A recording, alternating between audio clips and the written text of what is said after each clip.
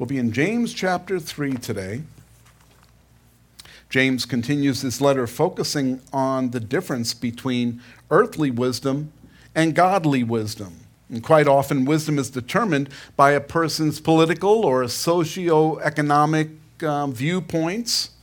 Many people consider their professors wise, or their CEOs or government officials, and they think those are the wise people. And the probability is that they do have a earthly wisdom. They do have some knowledge and some wisdom that would be defined as smart, hopefully, if they're in those positions. But the top of the wisdom scale for man's wisdom is beneath the bottom of the wisdom scale for God's wisdom, always. Because God's wisdom, the bottom of his scale, never goes below perfection. So we can trust that God's scale won't be reached by us while we're here trying to accomplish our will or make our wisdom reach his. It won't happen. But the viewpoint of those people that we mentioned, the CEOs, the government officials, so on and so forth, if they are in line with the wisdom of God, if they are in line with biblical truth, then they are also tapping into the source of truth, the source of wisdom, and they can very well be making very wise decisions. And I pray that each of us, when we're making decisions in our lives, that we consider that. Before we make decisions based on what the world tells us, what the TV tells us, what the newspapers tell us, before we make those decisions, we go to the source of wisdom, to God. And we know that because we're believers, we have the Holy Spirit living inside of us, we have the mind of Christ. So we have a resource that gives us everything that we need when it comes to wisdom, beyond what the world offers. And that's important. We can look at spreadsheets and numbers all day long, but when it comes to the truth and real wisdom, that comes from God. So today's message is titled, The Origin of Wisdom. As we continue our study through James with chapter 3, we're going to continue in verse 13, where James writes, "Who is wise and understanding among you? Let him show by good conduct that his works are done in the meekness of wisdom."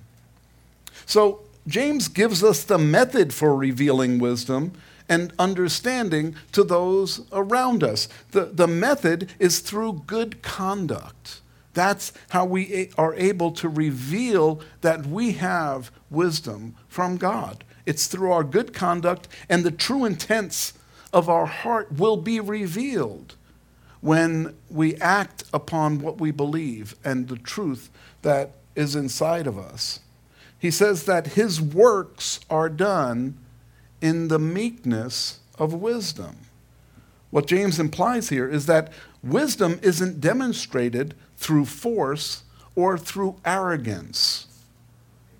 You don't want to force someone into wisdom. You can't. Because the more you force, the more they resist. There are many people in the world who we would consider wise, like the CEOs and the political people that we know, and we assume they're wise, or else they wouldn't be in those positions, right? Okay. Those assumptions may be invalidated by their actions, by what they do with what they believe. And then you look and you think, that guy was so wise. Why is he in jail? What happened?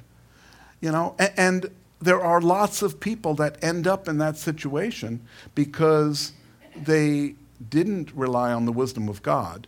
They may have started there even. There are many that have started with the wisdom of God and branched out. I think of Solomon, who had all the wisdom of God, yet he had 700 wives and 300 concubines, or the other way around. But what was he thinking? I mean, it shows that even the wisest man can make silly choices and decisions. Meekness is not an attribute that we usually ascribe to the A-type person. It's not usually meekness that we see. If someone's demonstrating a meek spirit, though, it would be hard to see them as being overconfident and aggressive. And a person with a meek spirit usually doesn't display that. But we're usually considered those people, we consider them to be assertive and even to the point of being overbearing, but we consider them wise. Oh, they must be wise to have an arrogance like that, And I've been accused of being arrogant in the past. Not now, though. Oh, that laughter wasn't good. Wow. But, being arrogant, there's an arrogance in that we're just being arrogant personally. It comes from just personal arrogance. There is also a way of being arrogant without being overbearing, and that's being arrogant about what we believe, our truth. And that, it sounds bad. It's a bad word, arrogant. But when we present the truth, we don't have to present the truth in arrogance. We can present the truth in meekness, and we should present the truth in meekness. Because if arrogance was always the right way to do things, Jesus would have been an arrogant character. But he wasn't an arrogant person at all. He was meek. But that doesn't mean that he backed off when he spoke to the Pharisees and Sadducees. He got right in their face, and he told them what the truth was.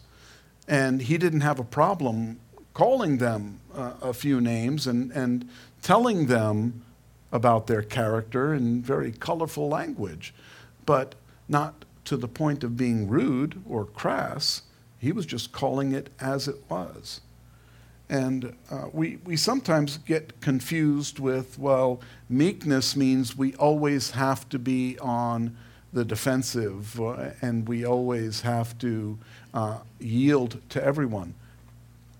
Yielding isn't a bad thing. We're going to get to that in a minute. But a meek spirit does not necessarily mean a weak spirit. And we should have a meekness about us.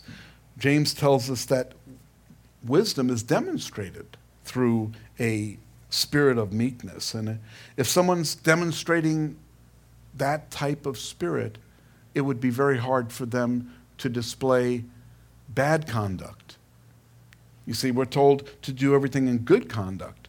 And so if you have a spirit of meekness, you're probably not going to have a lot of bad conduct coming out of that type of spirit. So he's been encouraging us that works, along with faith, is the indication of salvation in someone's life. And as we grow deeper in our relationship with the Lord, we should see our character change. And I know what I used to be like 30 years ago, 20 years ago, even 10 years ago. I know what my character was like, and I know how it has changed. And it continues to change. God continues to work in my life. And as he's working, there's going to be an outward change. Even though it's not me, I'm not the one saying, well, I've got to change this. No, it's I've got to absorb the truth.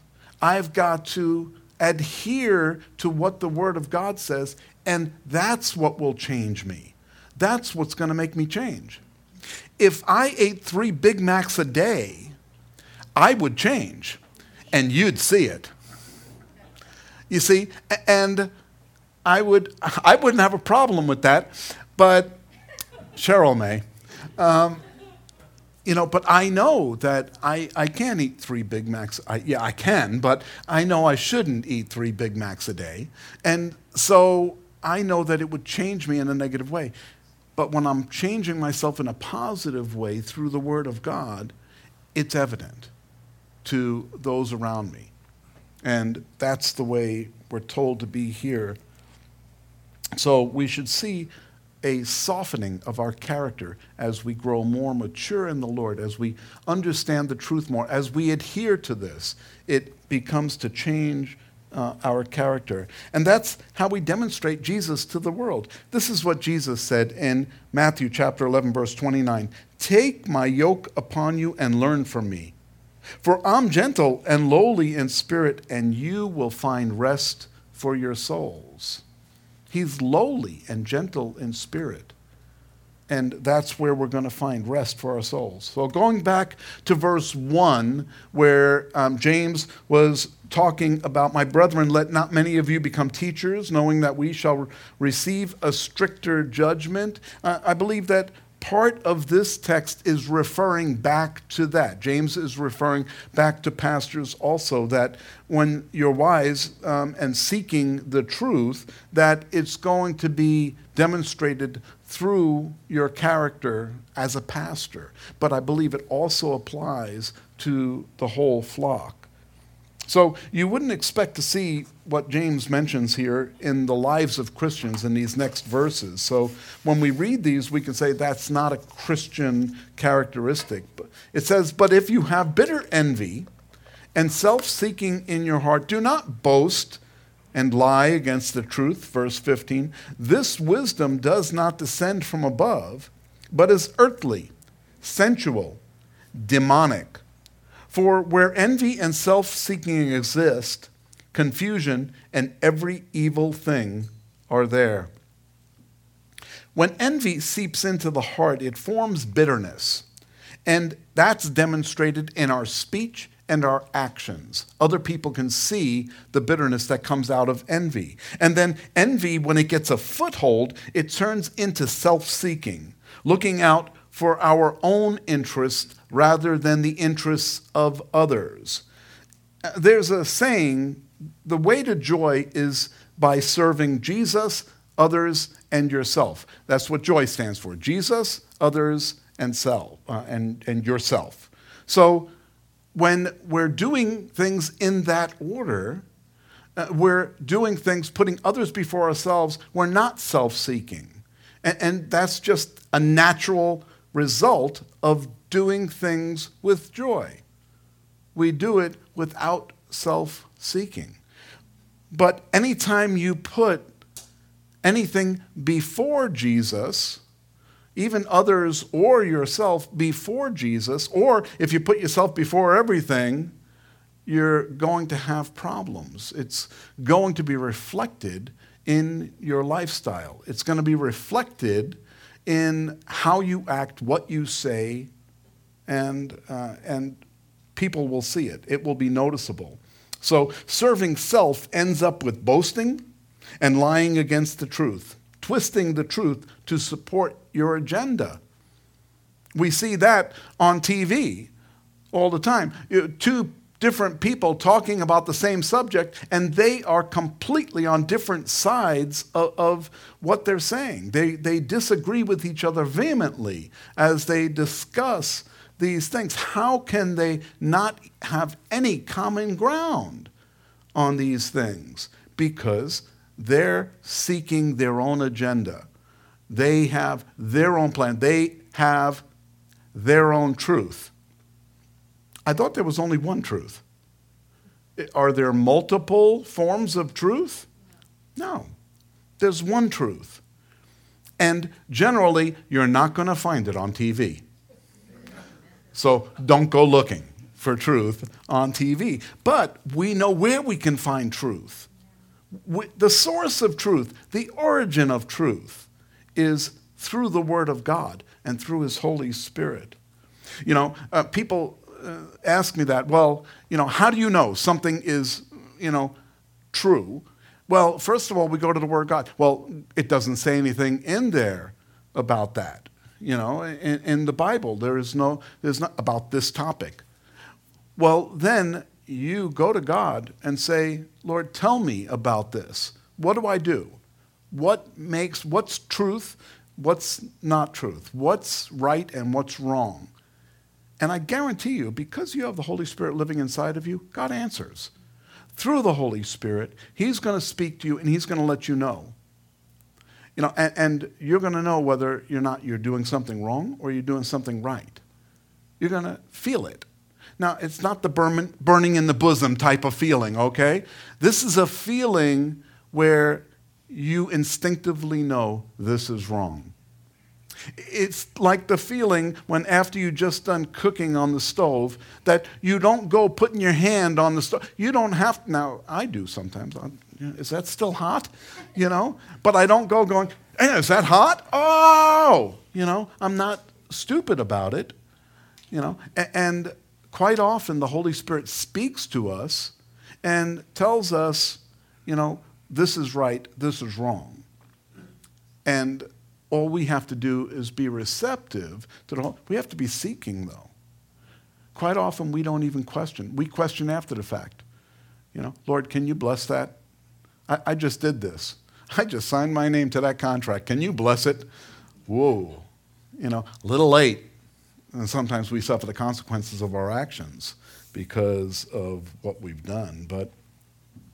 So the wisdom of the Holy Spirit will always lead us to the truth, and it doesn't necessarily mean that we're going to feel good about it either. It doesn't mean that every time we're in the truth, we feel good. I'm sure Joseph didn't feel good when, Potiphar's wife was coming on to him and wanted to lay with him, and here he is, trying to get away. He knew it was wrong, so he's backing off and trying to get away, and he goes running away, and she rips his robe from him, and he goes running out there naked, out into he was the first streaker. And he goes running away without his clothes, and I'm sure that didn't feel good. And then he spent time in jail because of it. He didn't do anything wrong, but he was definitely in the center of God's will. God had a plan to use what was going on. Shadrach, Meshach, and Abednego weren't like, it's a little chilly out here. Maybe we'll go in the furnace. Maybe we can. No, they weren't thinking that. But they were in the center of the will of God. The Holy Spirit was completely covering them as they were placed into the furnace. And God, if they didn't get in the furnace, God wouldn't have been glorified like that, right? So sometimes we have to get into the furnace. And that's not a good feeling, but if it glorifies God, it's all there. The benefit is all going to be there in the long run. That's the wisdom of God. So finally, James goes, he began with earthly wisdom. Now he goes to sensual and then to demonic. So it says we can rest assured that demonic wisdom is not from God. Okay? Can we all agree with that? Demonic wisdom will never be from God. There are people who worship Satan. They worship Satan because they believe that his wisdom is wiser than earthly wisdom, and so they could trust in his wisdom to do more here on earth and to advance their agendas here on earth.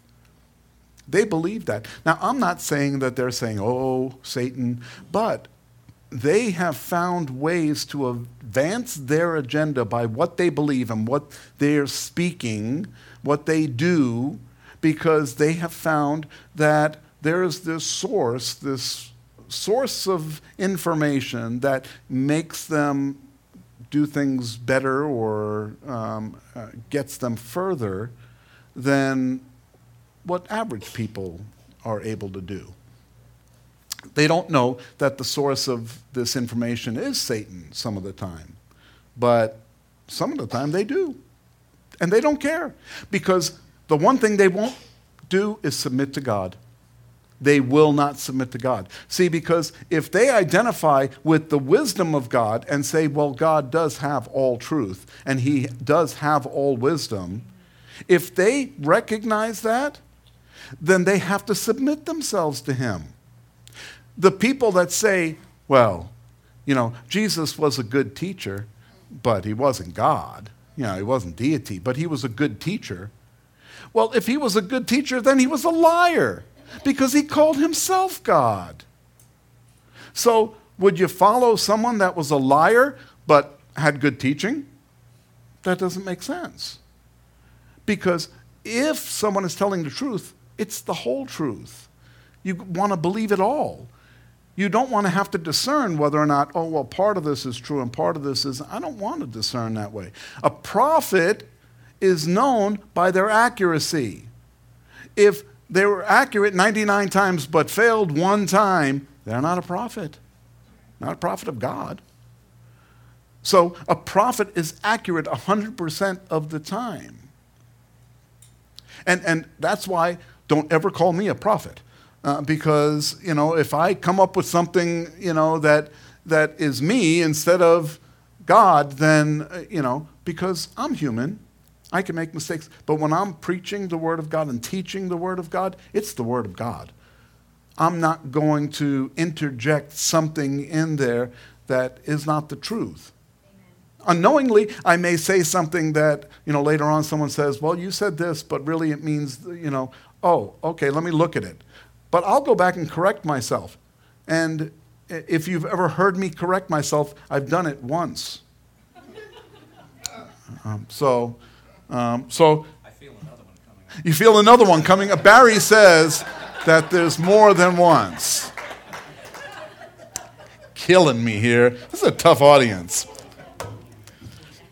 So, wow. People, they're lured in by demonic oppression. They're lured in by demonic wisdom because it promises them greater things. It promises them more. And people are lured in by that because it's self-seeking. It feeds the flesh.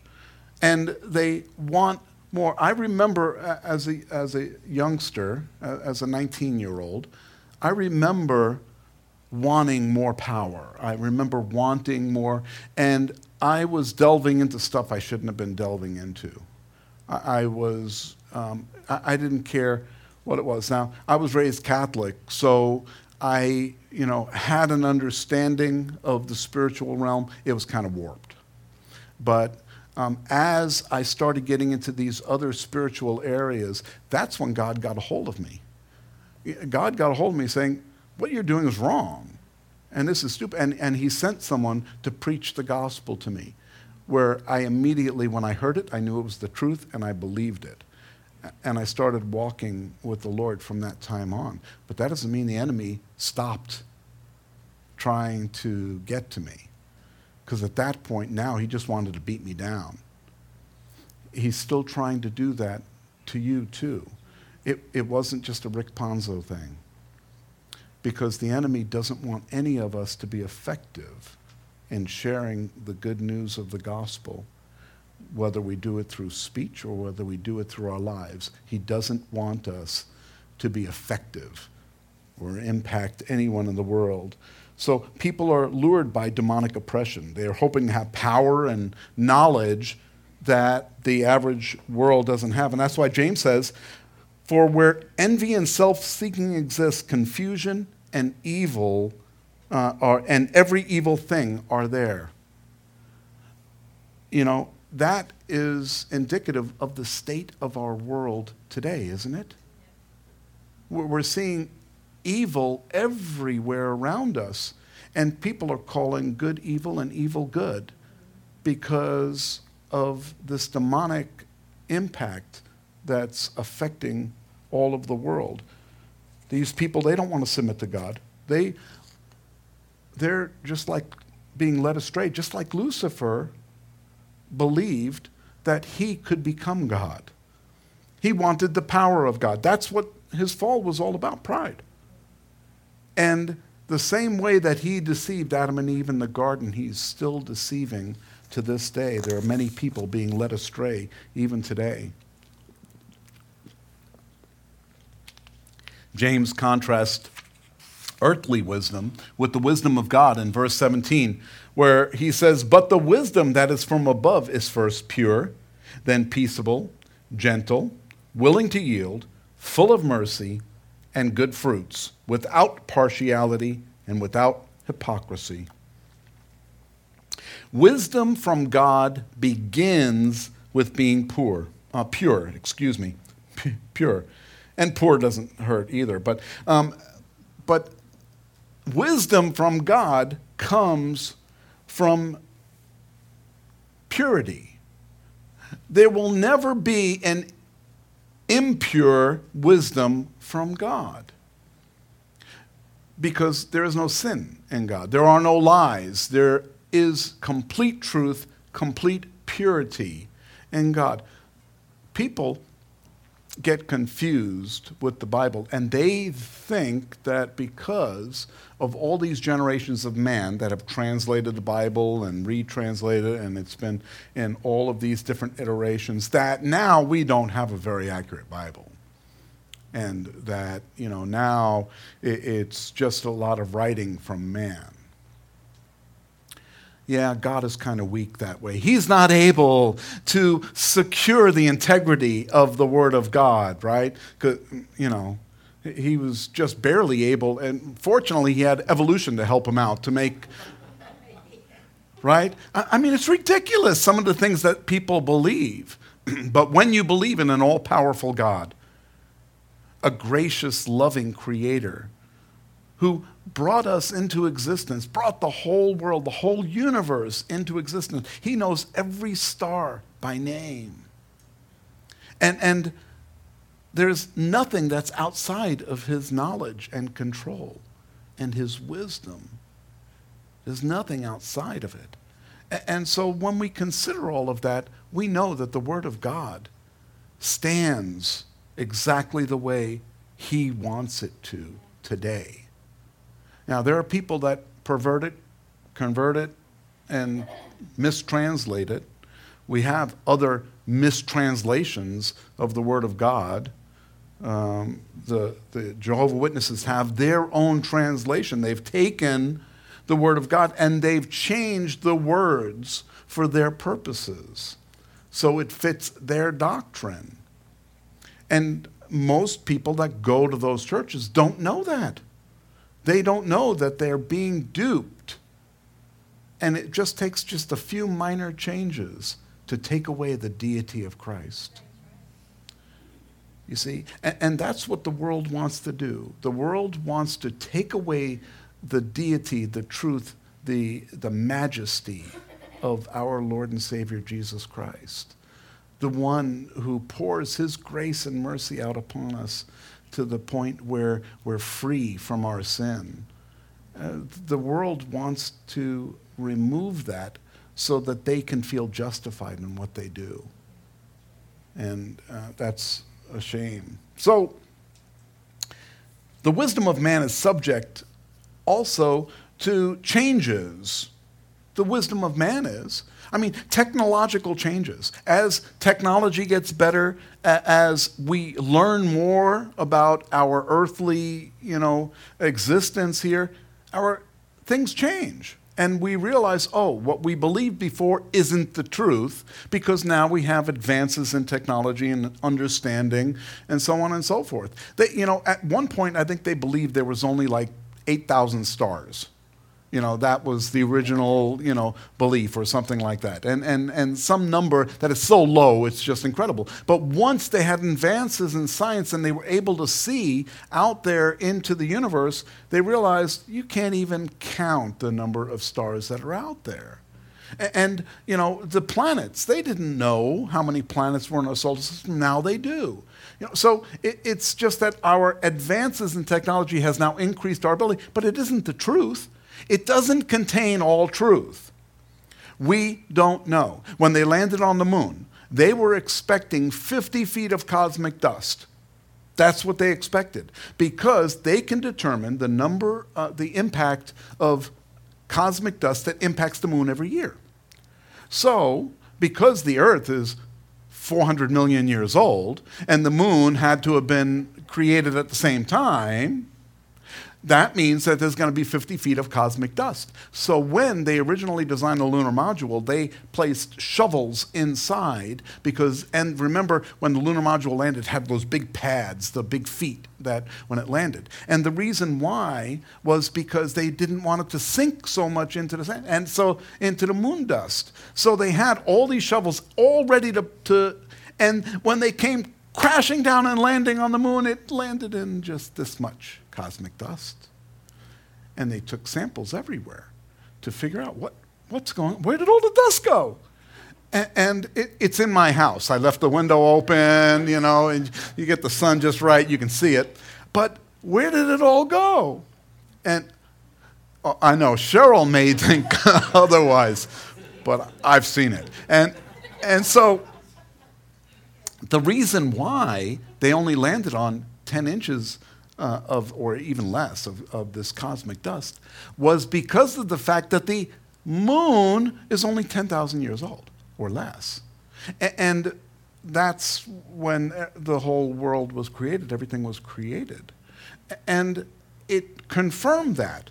By landing on the moon, they confirmed that that's how old the moon really was. They had to come up with another story. They had to make up a new lie as to what actually happened to all that dust on the moon. You see, the truth is the truth, and it's always going to be the truth.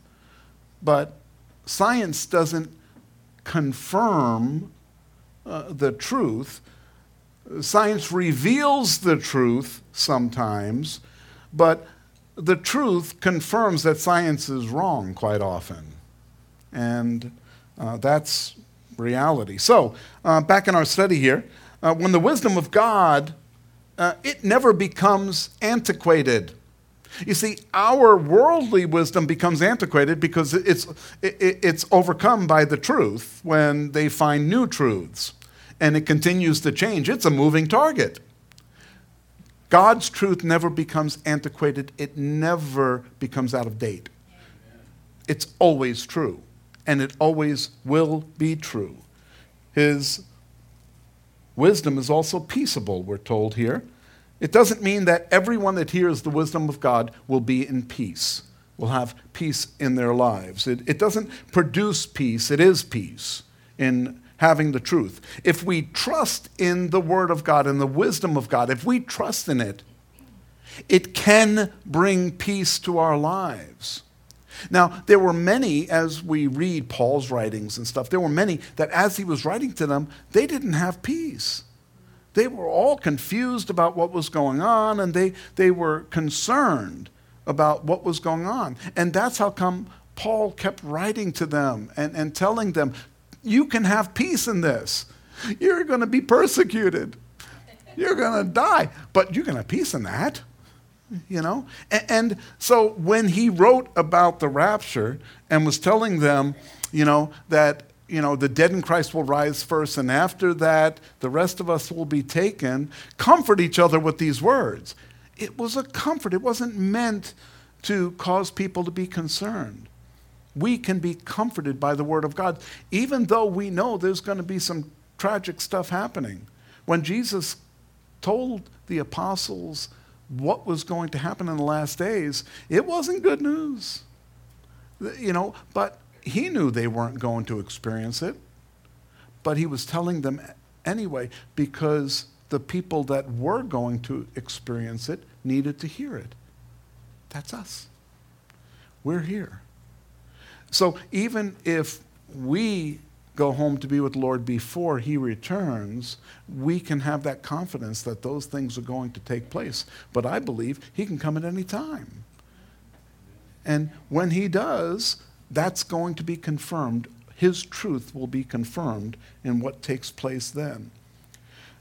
The wisdom of God is also gentle. It never imposes itself on anyone. God doesn't force anyone to believe anything. It's also willing to yield, we're told. That's right in line with being gentle, being willing to yield to others. And a lot of times we think, well, we should yield when, we are confronted with something we can't explain, No, we should yield whenever someone doesn't want to hear it. Okay, I yield. Go ahead. You go on with what you believe. I'm sharing with you the truth, and I'm not going to force you to believe the truth. Because if you can force someone to believe the truth, someone else can force them not to. Someone else can force them to believe the lie. And there will be many in those days that believe the lie rather than the truth. But that's just because they don't want to believe the truth.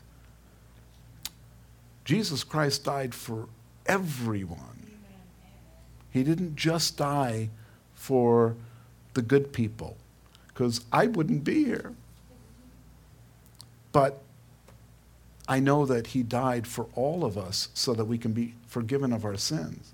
And anyone that accepts the gift of Jesus Christ is saved.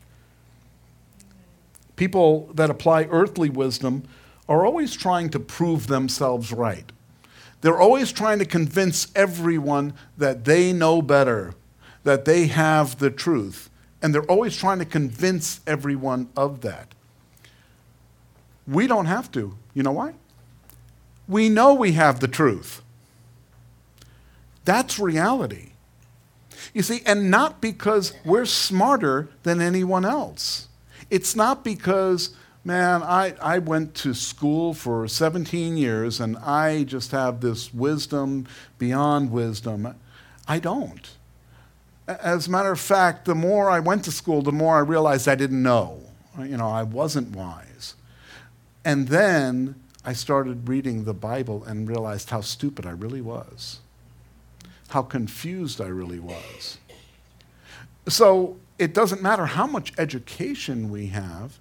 What it comes down to is what our relationship with the Lord is like. And that's where our knowledge, our wisdom comes from, through our relationship with him. People applying godly wisdom, they know they're right, but that doesn't mean that we now have to be arrogant about it. Because Jesus wasn't arrogant with us. He loved us before we accepted him as our Lord and Savior.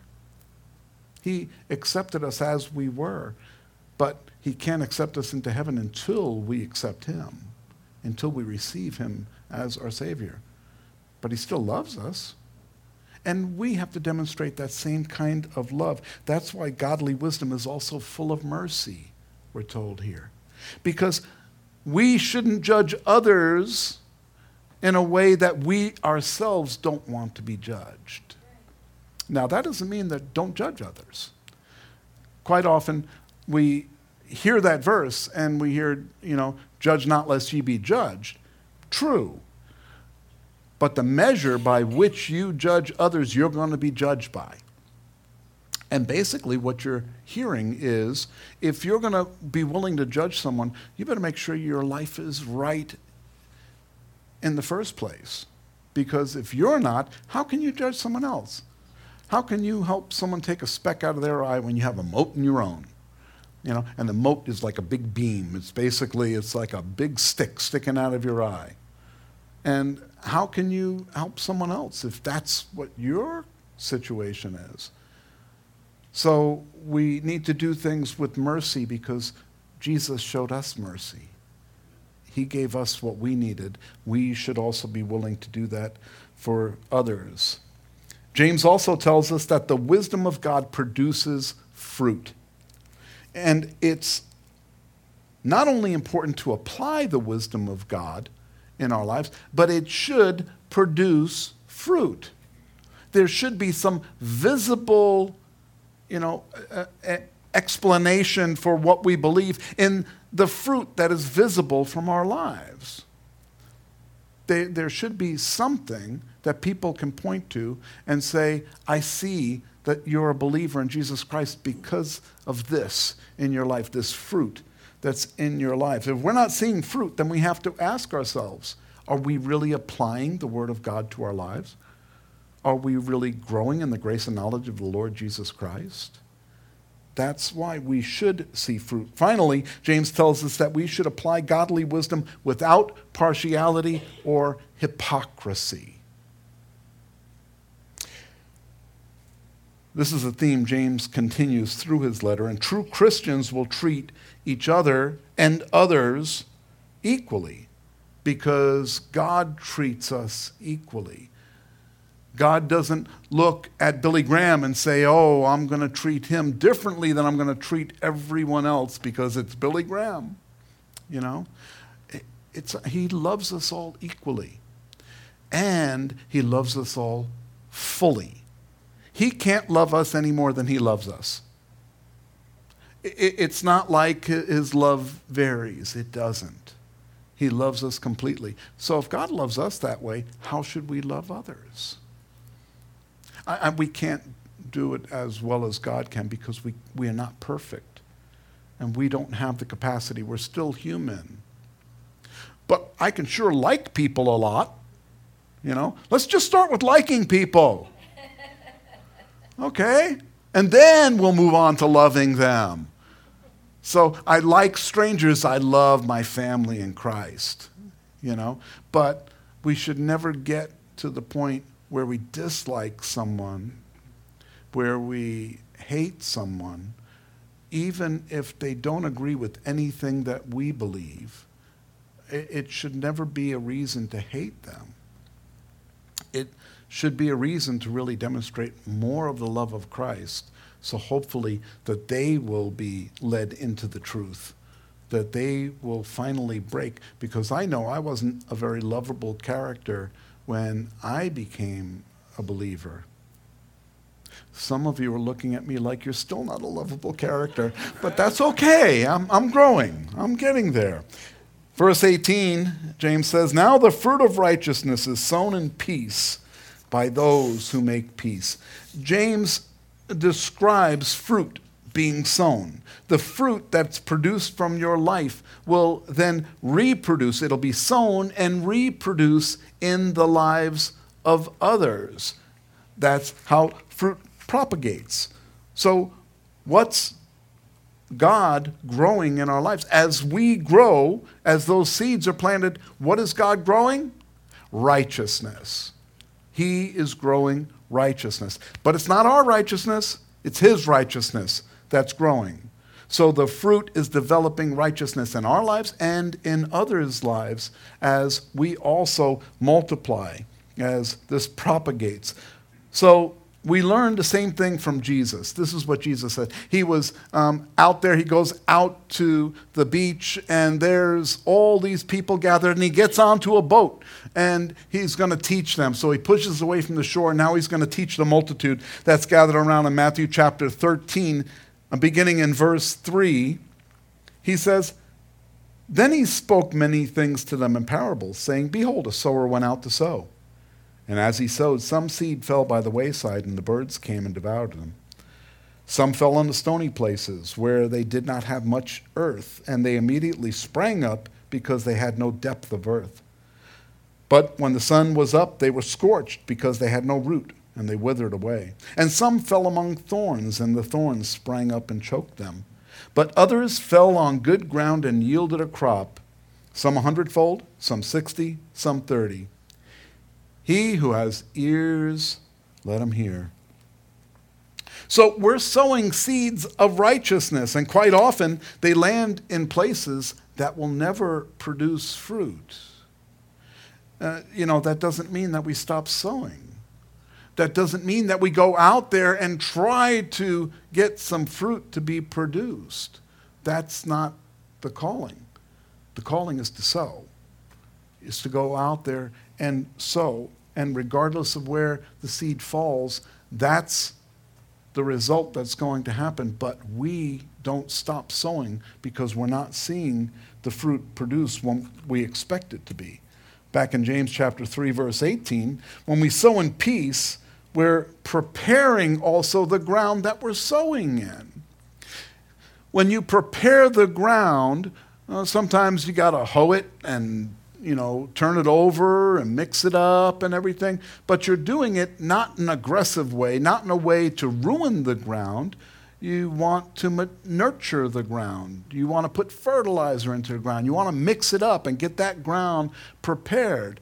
And that's when we're sowing into other people's lives.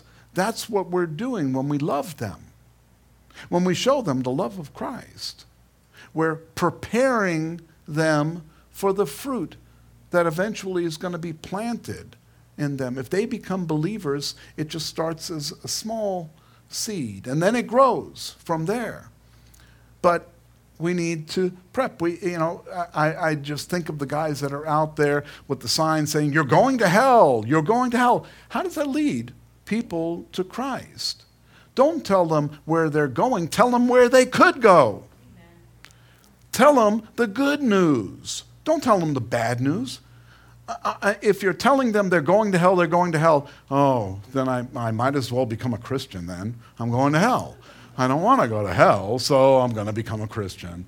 All right, now I'm a Christian. It won't work. You see, being a Christian is loving the fact that I'm a believer in the Lord Jesus Christ. Loving and accepting the gift of salvation. Not forced into it. I wasn't coerced to become a believer. It was the love that attracted me and drew me to him.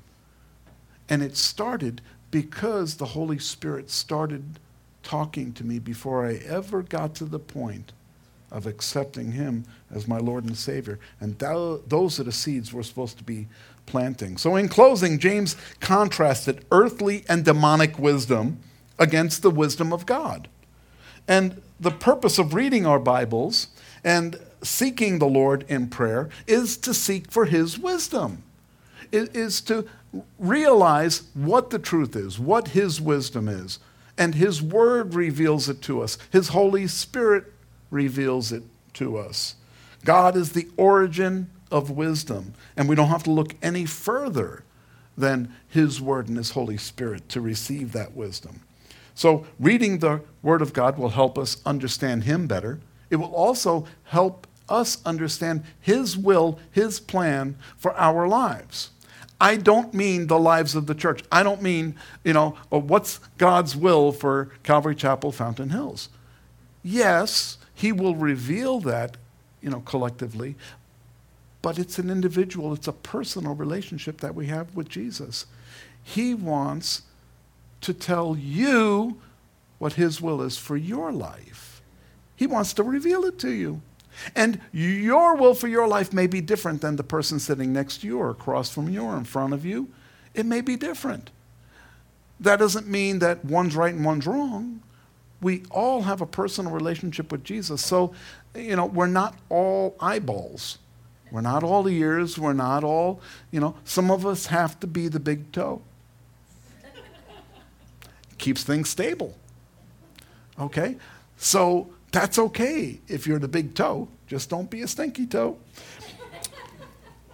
We've been given everything we need to accomplish the will of God. And now we just have to practice it and apply it. That's all we have to do. And repeat and do it again and do it again. I pray that God would make his wisdom clear in your lives, that he would convict you if you need to be convicted. He would heal you if you need healing. That he would encourage you if you need encouragement. That he would reveal his wisdom to you if right now you're undecided, if you're confused. That he would give you what you need to accomplish his purposes, his will, because his will is the best thing for your life. And that's all of us. So I pray that he reveals those things to you and that he becomes the center of our attention in all things. Jesus, others, and yourself. Amen?